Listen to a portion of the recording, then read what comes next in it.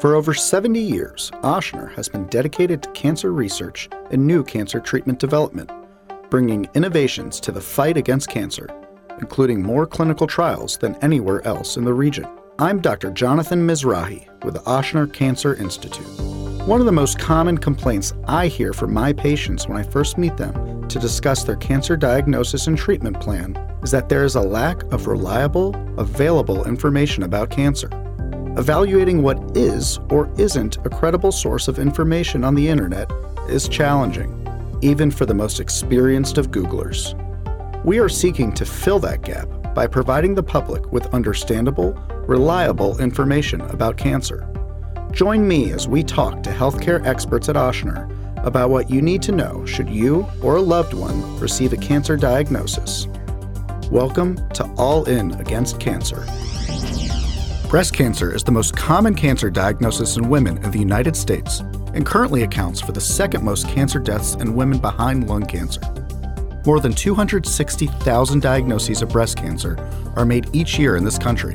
Advances in screening techniques and identifying who may be at higher risk for the development of breast cancer has allowed us to provide more targeted screening recommendations for our patients. In this episode of the All In Against Cancer podcast, we talk with Ochsner Oncology nurse practitioners Erica Doubleday and Peggy Jo Alker to learn more about the development and services provided by Ochsner's high-risk breast cancer clinic. So welcome Erica Doubleday and Peggy Jo Alker to the show. I really appreciate both coming on and talking about this really incredible clinic we've developed at Ochsner. Thank you. Thanks for having us. So let me start with you, Erica. If you don't mind, just giving me a little bit of background on you. What's your story, where you're from, and how you got to Ochsner and this position you're in. Sure. I'm Erica Doubleday. I've been a nurse practitioner for 8 years, but I've been at Ochsner since 2010. I started as an oncology nurse in our infusion suite and moved to our bone marrow transplant team in 2014. And then became a breast cancer nurse practitioner 4 years ago. Currently, I am the director of APPs for our cancer service line, and I help Peggy Jo in doing this high-risk breast clinic. So you exclusively see breast cancer patients at this point? Yes, I do. Wow. Good for you. And PJ, what about you? Hi, my name is Peggy Jo Alker. I have been a nurse practitioner for 20 years. I started my career in cardiology and transitioned into oncology in 2007. I started at Ochsner in 2016 and mainly see breast cancer patients. I am involved in our oncology urgent care clinic and also am lead APP with our high-risk breast clinic. That's awesome. So you're the tenured one of the group. So going a little bit about this high-risk breast cancer clinic that we're going to be talking about today, I'd love to hear a little bit of background on how this gets started, whose idea was this, where did you hear about constructing such a program? So PJ, do you mind? Sure. So this clinic was developed to help identify women who are high risk for developing breast cancer. Just to kind of give you some statistics, breast cancer became the most common cancer globally as of 2021. It accounted for 12% of all new annual cancer cases worldwide, and this was according to the World Health Organization. About 1 in 8 women will develop a breast cancer over the course of their lifetime. So what we know is that screening and early detection can lead to effective management and increase overall survival. So we assumed care for the high-risk breast clinic in October of 2020. It was managed by surgery, but due to limited access, we went ahead and assumed care, and we've been very successful in identifying these women who are high risk and developing a plan to help lower their risk and screen them a little more if appropriate. And at present, is it a clinic that's every day operating, or are there certain days of the week y'all have clinic for those patients? We have a daily operation for these. Okay. So it's a big population. Yes. So I'm going to get in a little bit about screening for breast cancer, just speaking generally, so we're kind of all on the same page here. So the screening guidelines for breast cancer are primarily based on what we would recommend to the general public for a generic woman who's at average risk. And for that woman at average risk, the recommendations are to start screening for breast cancer at the age of 40. And this would be with radiologic technique called a mammogram. And I think many women above the age of 40 are very familiar with what that is. I can probably speak less personally to that. But, where there is imaging of the breast tissue, with pretty quick identification from the radiologist whether there are any abnormalities that warrant further workup, including potentially even a biopsy. So the recommendation is to do a mammogram annually. If you are at higher risk, obviously there are potential modifications to that. And we generally recommend that breast cancer screening go up until the age of 74. If you're considering beyond the age of 75, that's really an individualized risk assessment for a patient based on their life expectancy and maybe risk factors that they have.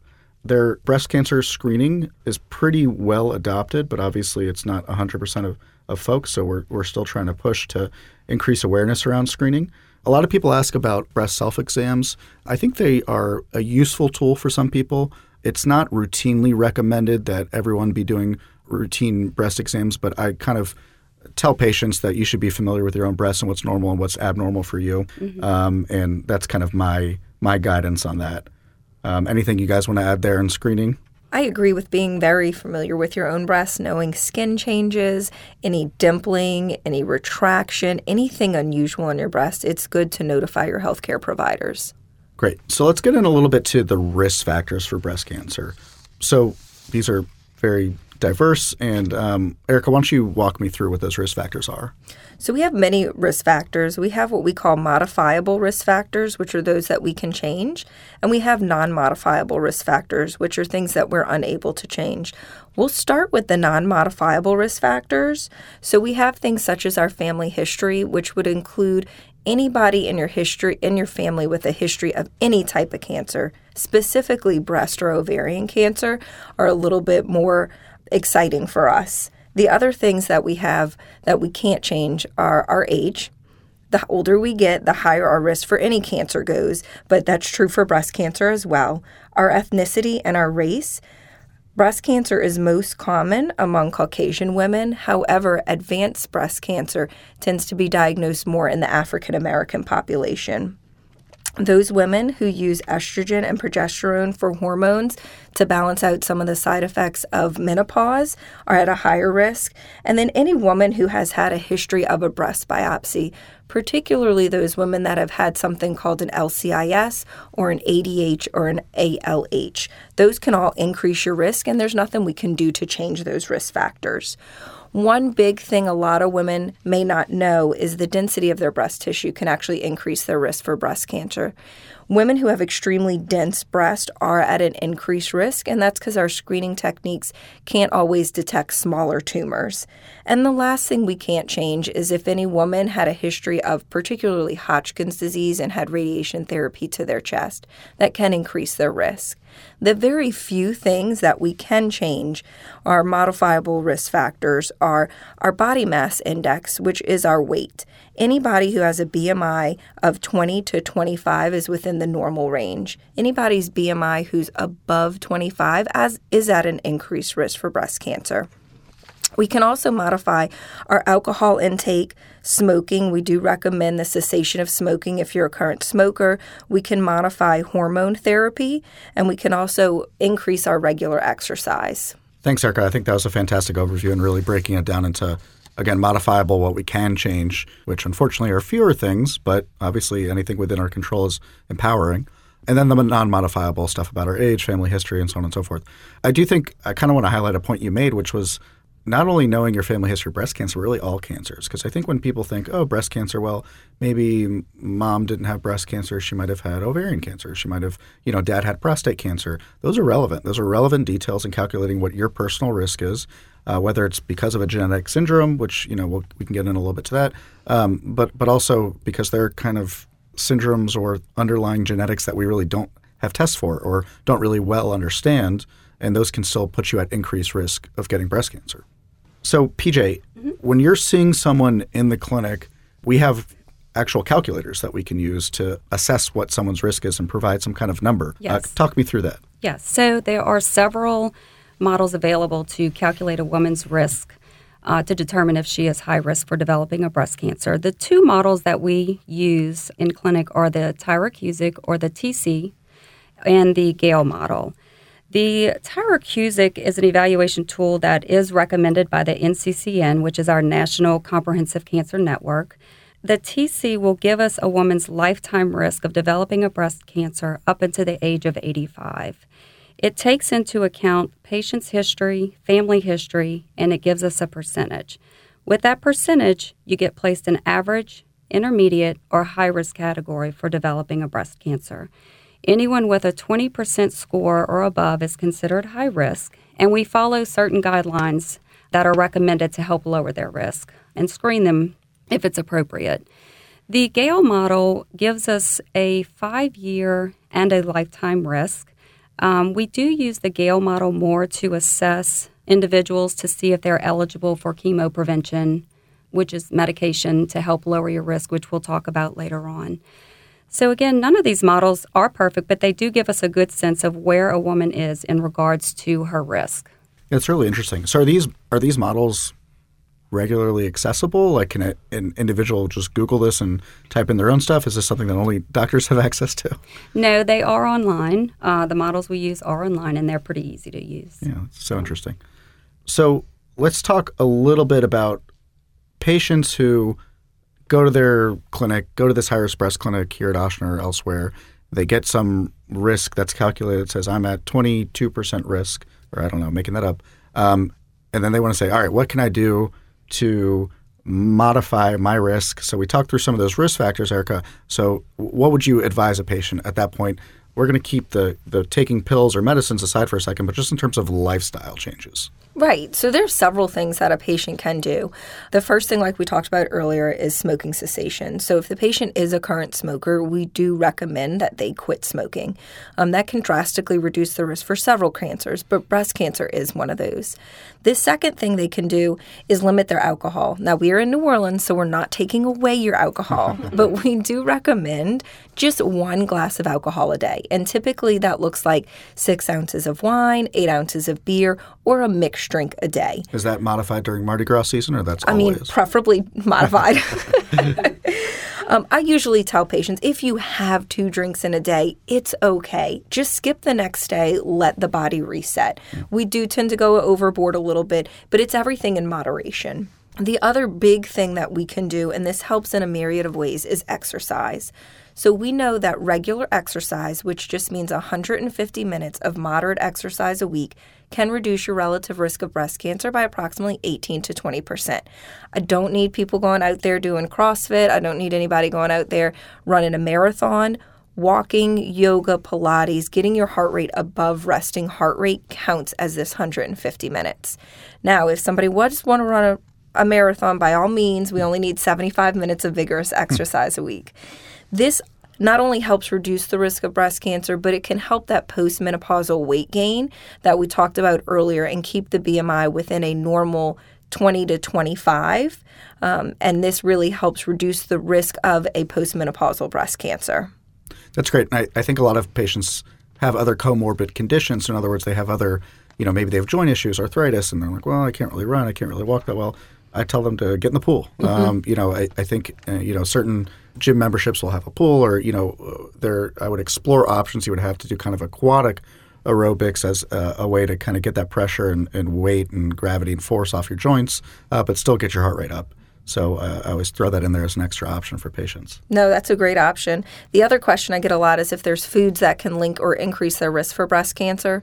And we just recommend a well-balanced diet. A lot of our patients like to adhere to a Mediterranean diet, but fresh fruits, fresh vegetables, whole grains, dairy products are best. We don't have a specific diet to recommend, and we don't have foods that we know for sure link to breast cancer, so we don't recommend patients avoid anything. I remember there being a lot of talk about tofu and soy. And soy increasing risk. Is that a thing, or is that debunked, or do we know? Naturally occurring, this is per our nutrition team, but naturally occurring soy is fine. So the soy you get at sushi restaurants, the soy that you would cook with, it's genetically modified soy. It is stabilized with estrogen, and you would find that in herbal supplements from Whole Foods or those herbal specialty stores. Interesting. Always learning stuff. Okay, so PJ, let's go a little bit into that chemo prevention. So when we say chemo prevention, I know we talked about it a little bit earlier. That means not chemotherapy, but it just means a medical therapy we're using to try to prevent development of breast cancer. So walk me through the options there. Yeah, so it's another name for it is endocrine therapy. There are several medications that we can use. There are two different classes. One is a selective estrogen receptor modulator, and the other class is an aromatase inhibitor. What these medications do, they can reduce a woman's risk of developing an estrogen receptor-positive breast cancer. We have tamoxifen for premenopausal and postmenopausal women, and raloxifene, anastrozole, or exemestane for postmenopausal women.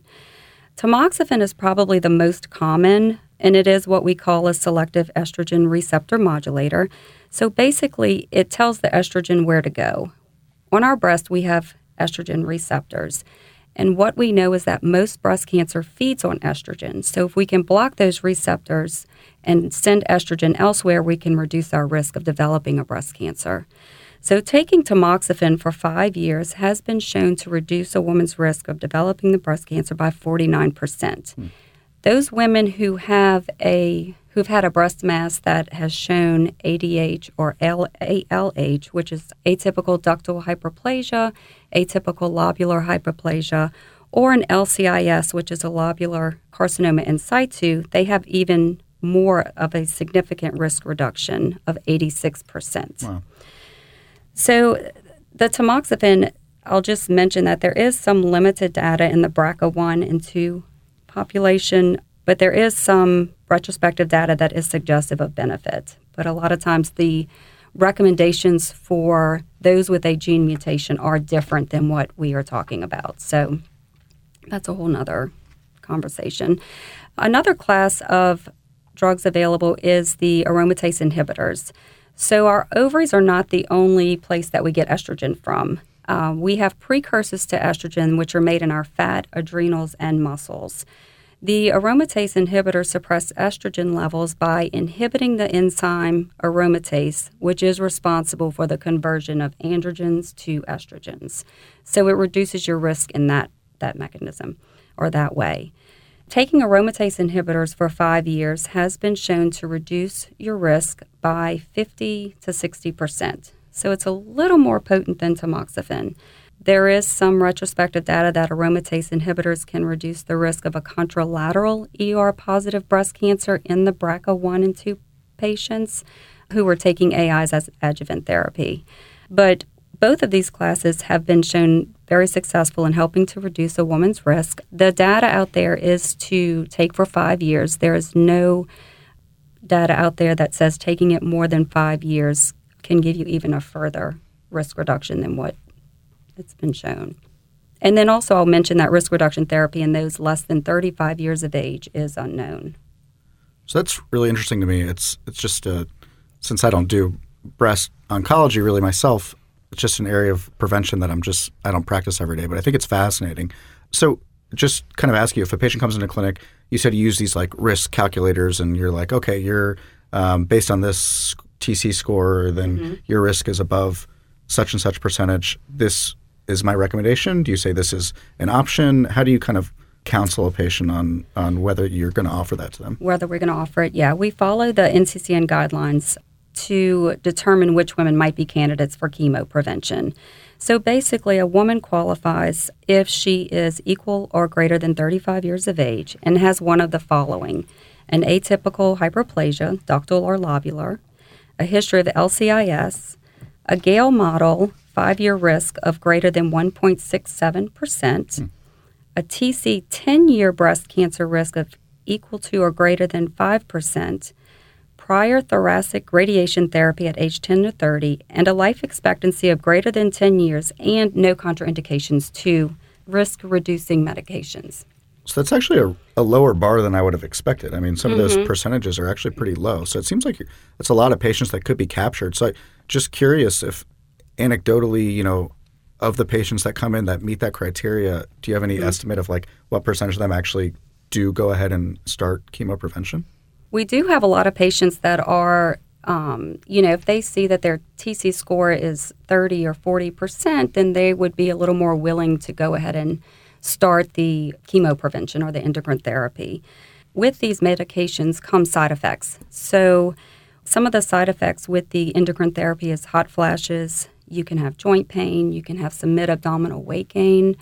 With tamoxifen, there is a small risk of uterine cancer, a small risk of blood clot, and with an aromatase inhibitor, there's a slight risk of osteoporosis. So we really need to look at the individual, determine if they're appropriate, and talk through which medication we would decide for them to take. Yeah, it definitely makes sense. Not so black and white, like, oh, you're just above this threshold. Right. You need this. It's like, how high are you above that threshold? What other risk factors do you have for these other side effects? Let's talk through whether this actually makes sense for you. Right. I mean, raloxifene has been shown to have a reduction in breast cancer and not have the risk of uterine cancer like tamoxifen does. Right. So it may be more appropriate for a woman who still has a uterus that is postmenopausal to take raloxifene. It's also been shown to reduce the incidence of vertebral fractures. So for a woman who has osteoporosis, that might be a better option. Yeah. Great. That was a great overview.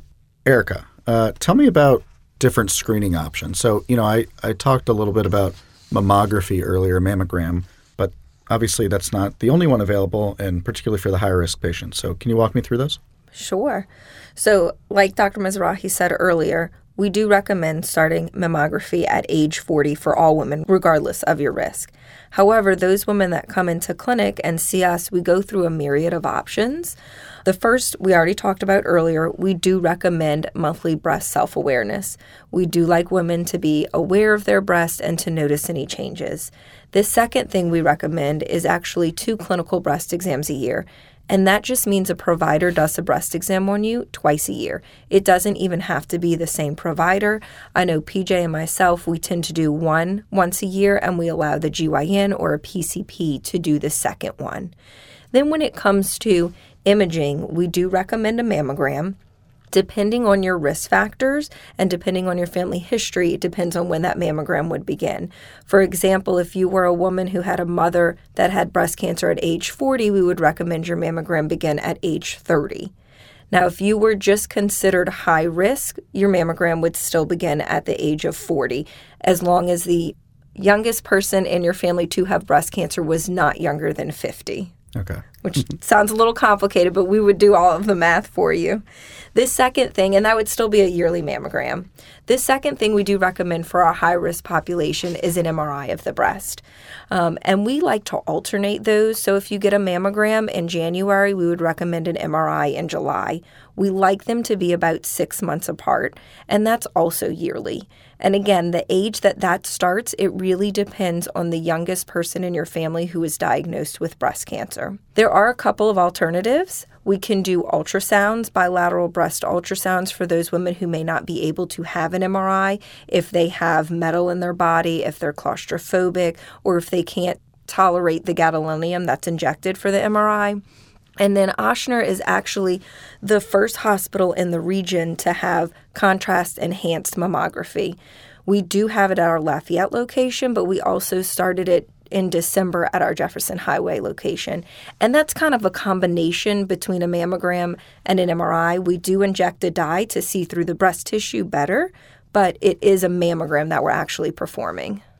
And I'll ask kind of what I think is an interesting question, probably a lot of people who are listening to, is particularly when you're recommending, maybe an MRI in between your mammography, do you ever get pushback from insurance, or is that something that because it's according to guidelines, because you're at high risk, it's justifiable and you get it covered? Great question. So yes, occasionally we will get pushback from insurance, but typically if we code it appropriately, high risk, family history of breast cancer, dense breast tissue, we can give it covered.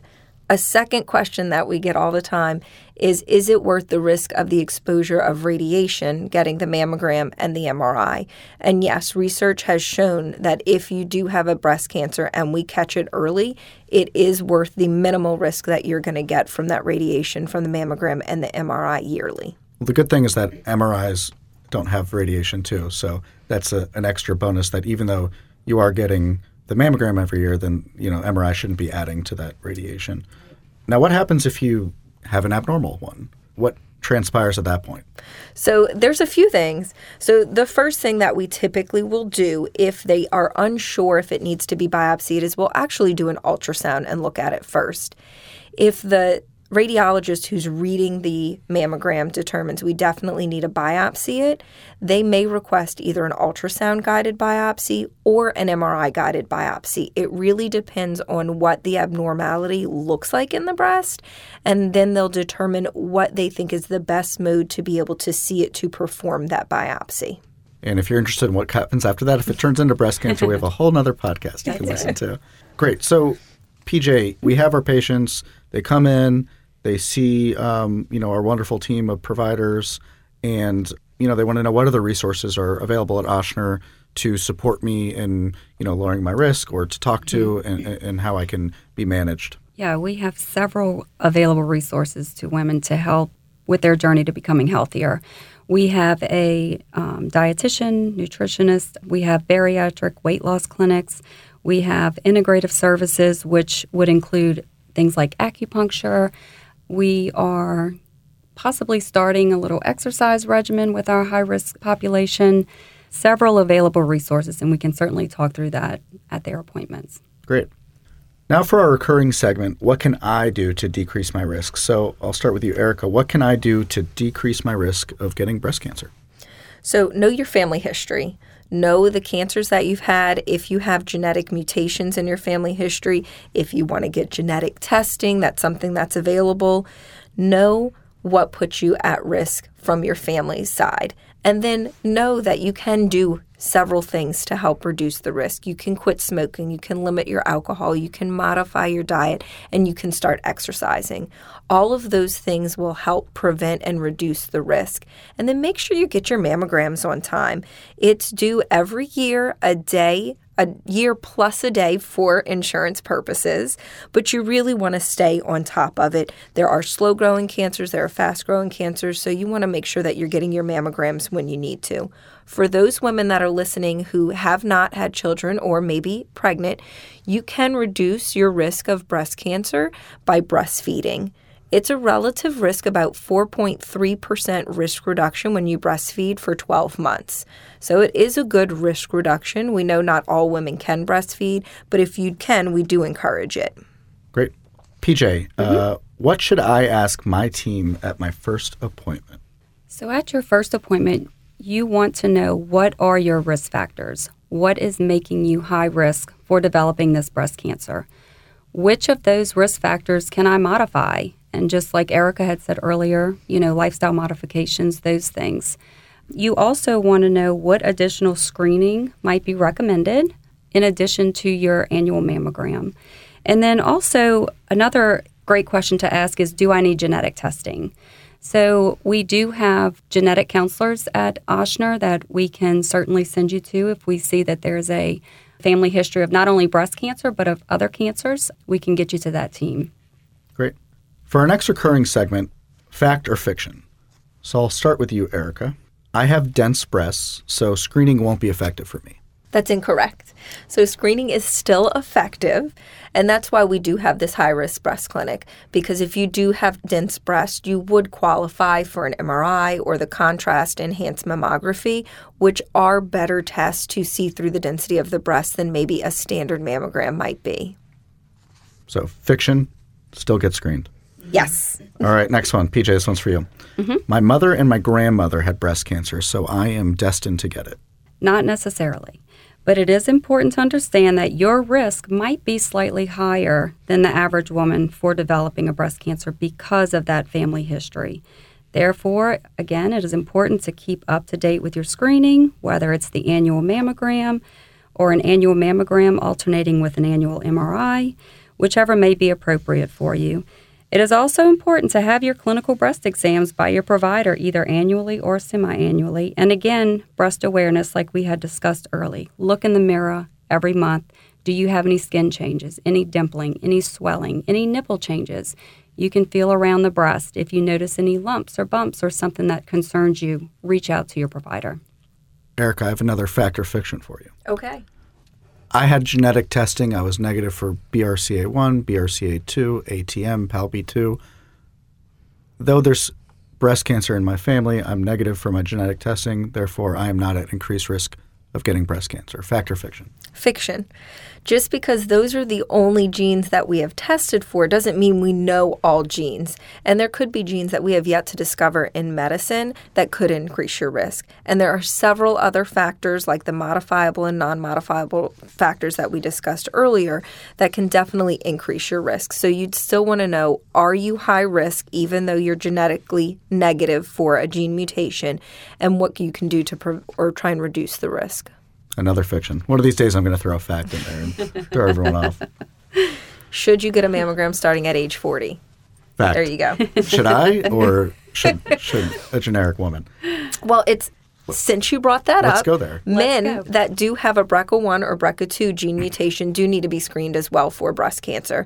Now, those men typically will come and see us in high-risk breast clinic. Mm-hmm. We will do a breast exam on them. We typically just do it once a year. Mm-hmm. If they do have enough breast tissue for us to be able to perform a mammogram, they will get a yearly mammogram.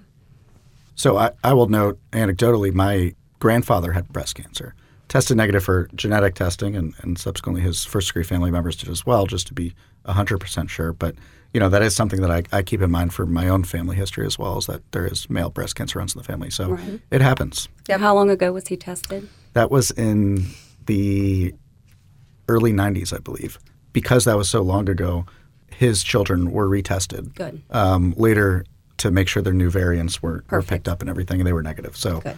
Hopefully I'm in the clear, but I will certainly know my breasts. Yes.